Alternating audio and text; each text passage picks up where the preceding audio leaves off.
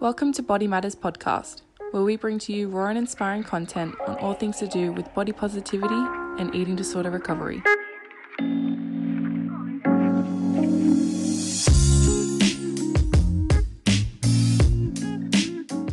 But before we begin, I'd like to acknowledge Aboriginal and Torres Strait Islander people as traditional people and traditional owners of this country. We acknowledge with gratitude First Nations communities for their continuing care and connection to the lands or waters with which they have protected for thousands of years. We pay our respects to elders past, present, and emerging, and recognise that First Nation sovereignty was never ceded. On this week's episode, I am super excited to be introducing you to our next special guest, Paige Travojevic. After being diagnosed with type 1 diabetes from the age of 4, Paige now speaks with us about her past struggles with food, body, and diabetes management. So please enjoy our next lovely guest. Thank you so much for coming on the podcast, Paige. No, a pleasure. I'm happy to be here. Would you be able to provide a little background information about yourself and then maybe speak about some things that you like to do to stay well? Sure.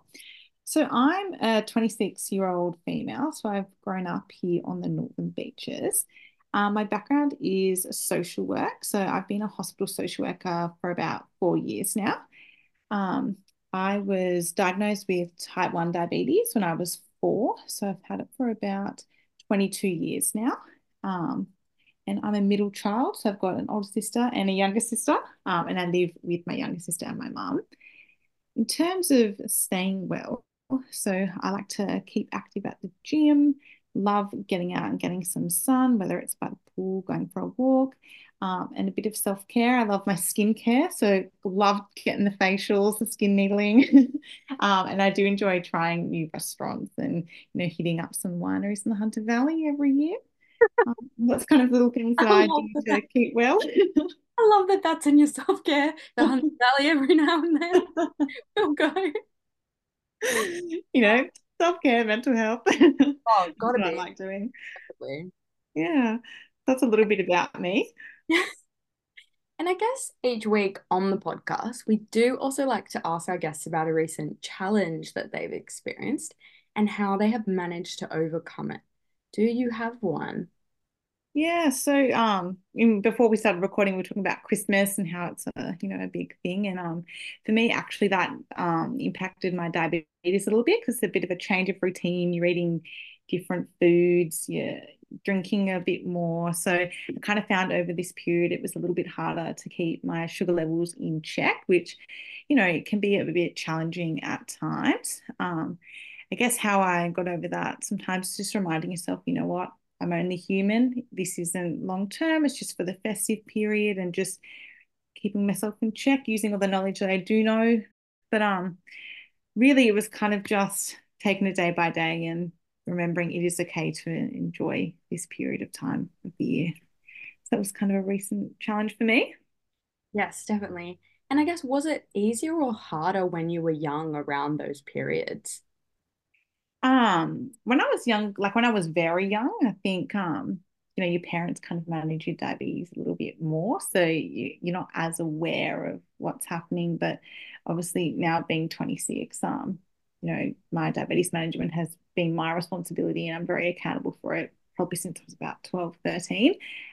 So you do become a little bit more aware of, oh no, like my levels are going really high, they're staying high. And it can make you feel a little bit like shitty as well, because when your levels are high, you're drinking more, you need to go to the bathroom more, you just kind of don't feel great. But yeah, I think it probably harder as taking more control of your diabetes management.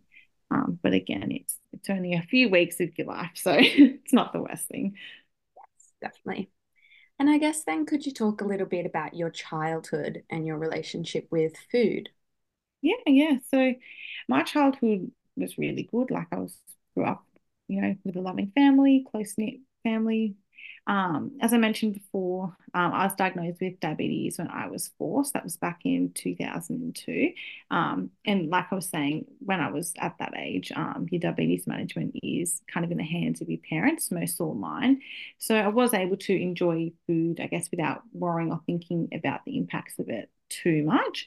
I guess, time you hit 7, 8, 9, you kind of start to build that awareness on, okay, certain foods are having different impacts on my sugar levels. And, I was kind of noticing foods that I was getting. So if me and my sisters would go to Glory Jeans, get an iced hot chocolate or something like that, mine would have to be modified. So it would be, can we get less chocolate in this one, or can we get skim milk with this one? So you kind of realizing, okay, like I can't have what other people are having. And for example, at birthday parties, you could have one piece of cake. You wouldn't be able to, have cake, cookies, all the chips and everything, because you were kind of realizing, okay, I'm going to go home and my sugars aren't going to be too good. And I guess that's when I started categorizing certain foods as good foods, or healthy foods, and bad foods, naughty foods, because I would see the impact it would have on my sugar levels. And I think that kind of did, as I grew up, impact my relationship with food and how I viewed certain foods and food groups as a teenager. Yeah, definitely. And I guess then what about when you kind of transitioned into your teen years? What was it like, I guess, with like your relationship with food, body, and having Mm. that awareness? Mm. So yeah, transitioning into teenage years, like I said, the management of my diabetes kind of became more of my responsibility, which is, I guess, natural. And I was becoming more aware of the impacts of certain foods on my sugar levels, and categorizing foods into, okay, I can eat these are safe, good foods, and these ones I should maybe steer away from because they will raise your sugar levels a little bit more. So it's kind of a little bit more focused on making the right food choices. And then I guess as a child and teenager, you go to your diabetes clinics. I was going every 3 months. And I guess as a teenager, like naturally, you kind of go through puberty, you start gaining a bit of weight. You would see a dietitian and you'd have to tell them what you were eating. And it was often at those appointments, you was told, oh, you are gaining weight. You're in this percentile for your weight, this percentile for your height. And I guess it was never really told in a positive light that you were gaining weight. So it was kind of, and then would be like, maybe limit those naughty, bad foods and try to have more healthier foods. So I think that was kind of when I was about 12, 13, you kind of started getting those disordered eating thoughts, and your relationship with food did start to change for me anyway. Wow, it should definitely be a focus on the diabetes, not on the weight. I feel like putting in disordered eating Mm. thoughts from a professional is really hard to kind of take in and interpret. Mm. Yeah, And so young as well, because, I'm not sure about you, but when I was about 12, 13, you started getting the hips, and, you know, you do get a little bit self-conscious about that. So hearing someone in the medical thing being like, oh, you've gained 5 kilos since your last appointment, it was never framed in a positive light. especially since you need to regularly see that person, that can be quite a lot. Mm. Did your was your mum kind of present during those sessions? Yeah, yeah. So she would come with me because it was quite a big drive as well. So you had to have your adult with you. But yeah, often you would go into a separate room there when you do your weight, height, your blood pressure, and then you would do the joint sessions together just to review everything, see how everything was going. Yeah, but it definitely does ingrain those things, I guess, so young. Mm, I definitely. guess then could you talk about the changes, like the day-to-day type little changes that you made around food? Mm. So I'm not sure how much I guess you do know about type 1 diabetes. So just I guess to recap, my pancreas doesn't produce any insulin. And what insulin is, it's a hormone that is released from your pancreas when your blood sugars begin to rise. So, for example, if you were to eat a meal, your blood sugars would rise and then your body would produce insulin to keep it down and within range and stable. So for me, I take a synthetic insulin because my body doesn't produce it. So when I do eat, I do need to count the amount of carbohydrates that are in my meal. So that involves weighing your food, calculating the carbohydrates in it, and then working out how much insulin I need to take to hopefully make sure my levels don't spike too much. Um, so at the moment, I use an insulin pump, which is a lot easier for me to kind of manage and work out how much insulin I need. But I found when I was younger and on the pens, it was a big deal. You did have to work out a little bit more maths involved, I guess, and it was a little bit more for me an effort to work that out.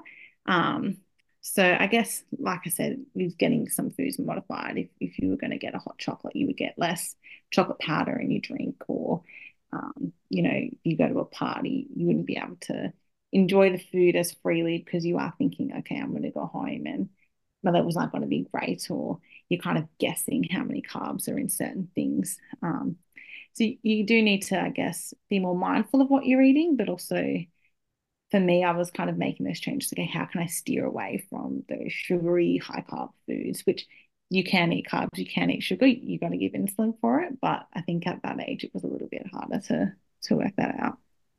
Yes, definitely. And I think a lot of those characteristics are in, certain types of eating disorders, types of fears around foods and restrictions. Like you can see how it can definitely turn into that. Mm. So I guess would you say, was there any type of restriction or eating disorder behaviors or thoughts that I guess kind of came out of that? In terms of modifying your foods and everything. Yeah. Yeah, carbohydrates was a big one for me because that was something that you did have to count for every meal, and I still do have to count it. So it was kind of like, well, if I limit how many carbohydrates I'm having, that's less insulin, for example, and my sugars will stay stable. So because I was always focused on carbohydrates and kind of got in that mindset that the higher carbs and sugar was naughty or bad, it was kind of think, okay, how can I restrict that? To be, I guess, a better diabetic, for example. Um, yeah. So that And was a big one for me. I guess, how did you see the negative effects of restricting them? Yeah. So I would probably say that my disordered eating probably came around the age of 12, 13. And I think, I'm not sure about you, but around that age group, there was a big focus in schools about your body image and having that thin look. So it was hard around this age because your body does change. And I didn't like the changes that I was seeing. It was kind of reinforced that it wasn't good. So I guess some negative experiences was I used to take laxative after every meal that I would eat to try and hopefully just push it out and hopefully not consume those calories or carbohydrates that I did eat. And then it kind of transitions into making myself purge after every meals in the bathroom. So it was really hard to keep, a social life and go out and enjoy things and thinking, okay, how am I going to get rid of this? And then afterwards, that did transition into anorexia nervosa, where I was diagnosed just before I turned 15. I think there was a lot of negatives during my eating disorder. I lost my period for about 5 years. So I got that back when I was 18 and a half. And for quite a long period of that, I actually had undetectable hormones. So it was that fear was, oh, am I actually going to be able to have kids when I'm older if, my hormones aren't showing up on any of the tests that we're doing. And I also did have osteopenia, which is where your bone density is quite low. So often, I was in quite a lot of pain, things hurt all the time. But I think actually the most negative thing for me was actually the relationship strains and worry that I did put on my family. And I did become quite a different person during that period of time. I was quite secretive, I was quite manipulative. It's quite horrible to my family who, were trying to help and challenge the eating disorder, but that would often result, in a lot of fights, a lot of tears, not actually getting along with them. And that was because they were challenging the eating disorder, and that eating disorder wasn't happy about that. So it kind of did, yeah, cause a lot of strains on the family and on our relationship during that probably 6 year period. Yeah, definitely. And you talked a little bit about your family aware of your eating disorder. I guess how soon was it known to them and did that you kind of seek that support, I guess, quickly? Mm. I think it. got to the point where I was looking sick, because during that period where I was more, binging, purging, taking laxatives, I didn't, I guess, look sick, which often then it can be hidden a little bit more. But it was when I guess that eating sort of transitioned into restriction and I was losing weight. I think at 14, I lost about 20 kilos in 6 months. And I started to kind of look very frail. And I do remember we went out for dinner. I think we went to Vivid and we all got a meal and I actually couldn't eat the food at the restaurant. And I think that's when my family was like, okay, she's actually very unwell. And I was shaking, crying. I was like, just take a bite. And I couldn't do it. So that was, I think, the trigger for them to be like, okay, something more is going on and probably need to go speak to someone about this. But for me, I think I knew for quite a while that things weren't weren't well for me, and it is hard to kind of speak up and ask for help because that eating disorder doesn't want you to seek that help and it wants to take control over. So, but I think the biggest trigger for me was when my sugar levels would go low, and I didn't want to take a juice or a jelly bean to take that sugar to bump it up. So I would often just stop taking my insulin in the hopes that my sugar levels would just slowly come up. And during the night, I still wouldn't take the juice or the jelly bean. So I would stay up most of the night, not taking my insulin during my pump and just hoping that my sugar levels would go up. And, if you do fall asleep when you're low, you can fall into a coma, which can be quite life-threatening. So I think for me, that was kind of that light bulb moment being like, okay, like this is actually getting quite serious. Wow, definitely. And was it, I guess, at that point that you kind of sought treatment or your family sought treatment with you? I started bringing it up at my diabetes appointments because they were like, "Oh, you lost a significant amount of weight since we last saw you. Like, what's going on?" And I remember I actually saw a social worker there, and she was like, "Oh, like picking up on the red flags," and was like, "Talk to me more about your thoughts around this." And I remember telling her, "I'm so scared to eat something that's not a salad." But sometimes it was hard at that age because everyone's got that focus on diet, being thin. I was like, but no, it's just healthy, right? Like, what's wrong with just eating salad? And she's like, you're a growing girl. Like, it's quite concerning. And she was actually really good because every appointment she'd be, all right, looking for those red flags. And I think my mum was at one of the appointments, and that's where I got the referral to the outpatient treatment program that was in the same hospital that I was going to um, after that. Yeah. Yeah. And it's such a risk, I think, for young people to show like you were risking your life, for Mm. the eating disorders, which, as a teen, it can be something that can happen, but it's so dangerous. Mm. Yeah. So risking your health for Every, it as well. Yeah. and I guess, you talked a little bit about the outpatient treatment. I Mm. guess what kind of happened in that space for you? Yeah, sure. So I was referred from my diabetes team to the outpatient treatment in the same hospital. So I think I started there just before I turned 15.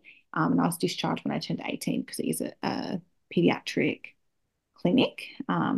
So that was actually a really important program for me. And I don't think I actually probably would have got through this if I wasn't linked in with them. Um, it started off with weekly visits to the children's hospital. And what they would do, you would go in there, you would pee in a cup, they would scan your bladder to make sure you weren't water loading. They would do your weights, they would do your ECG, your heart health, your blood tests, etc., do the whole thing.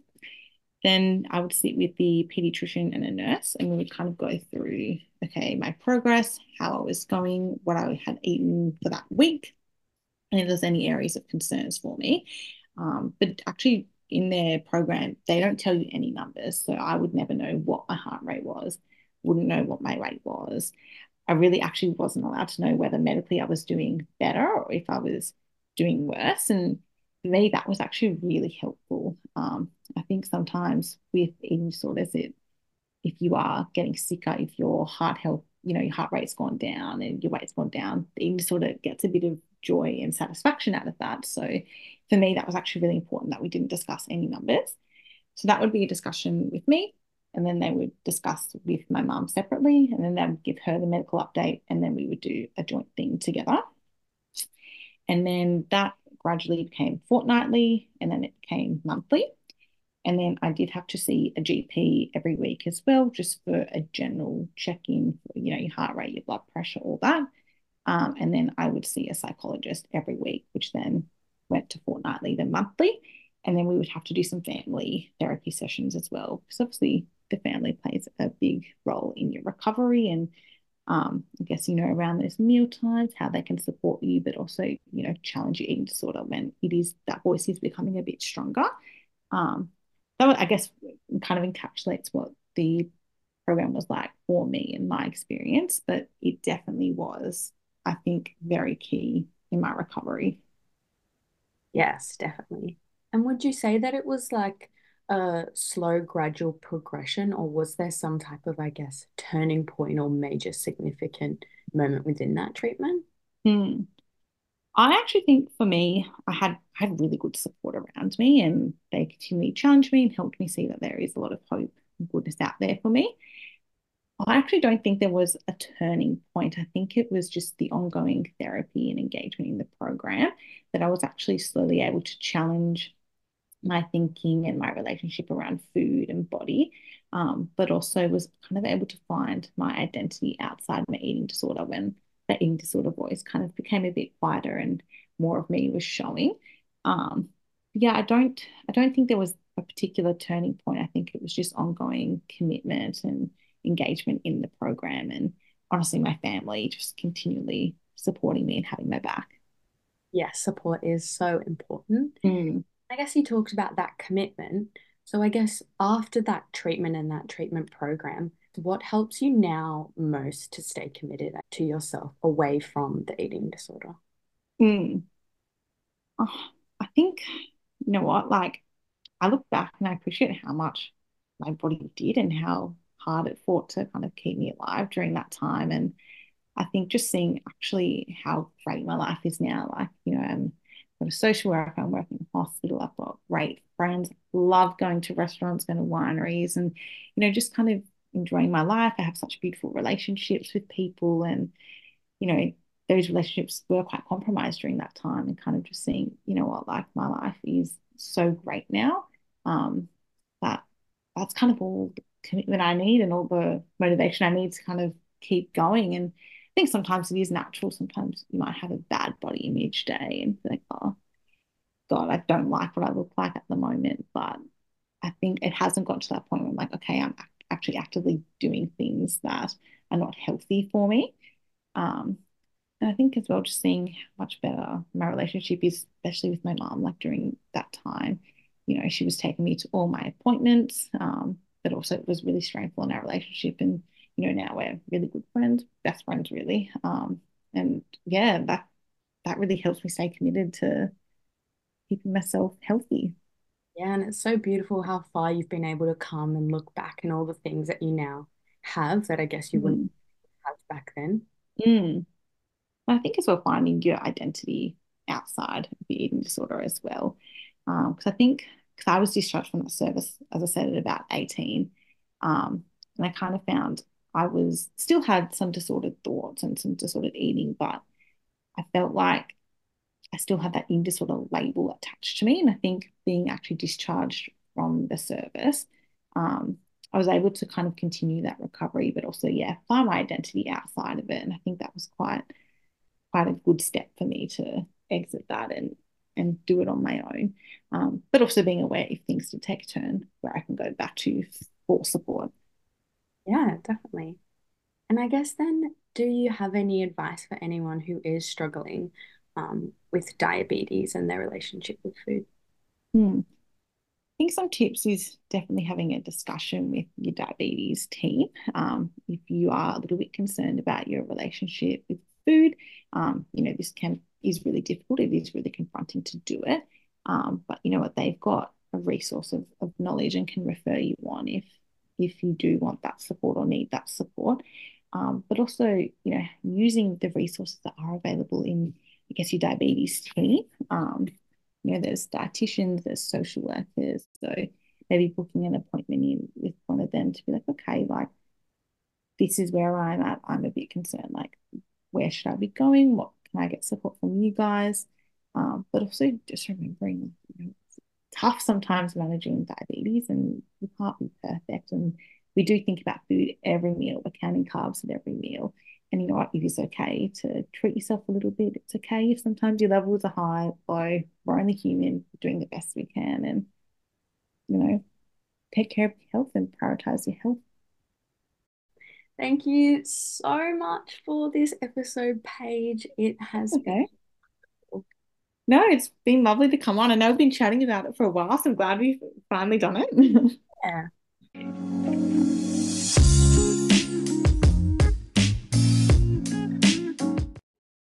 Well, that's the end of today's episode. Please subscribe, leave us a comment or a review. If you would also like to learn more about Body Matters services, you can check out our website at bodymatters.com.au. Thanks for listening.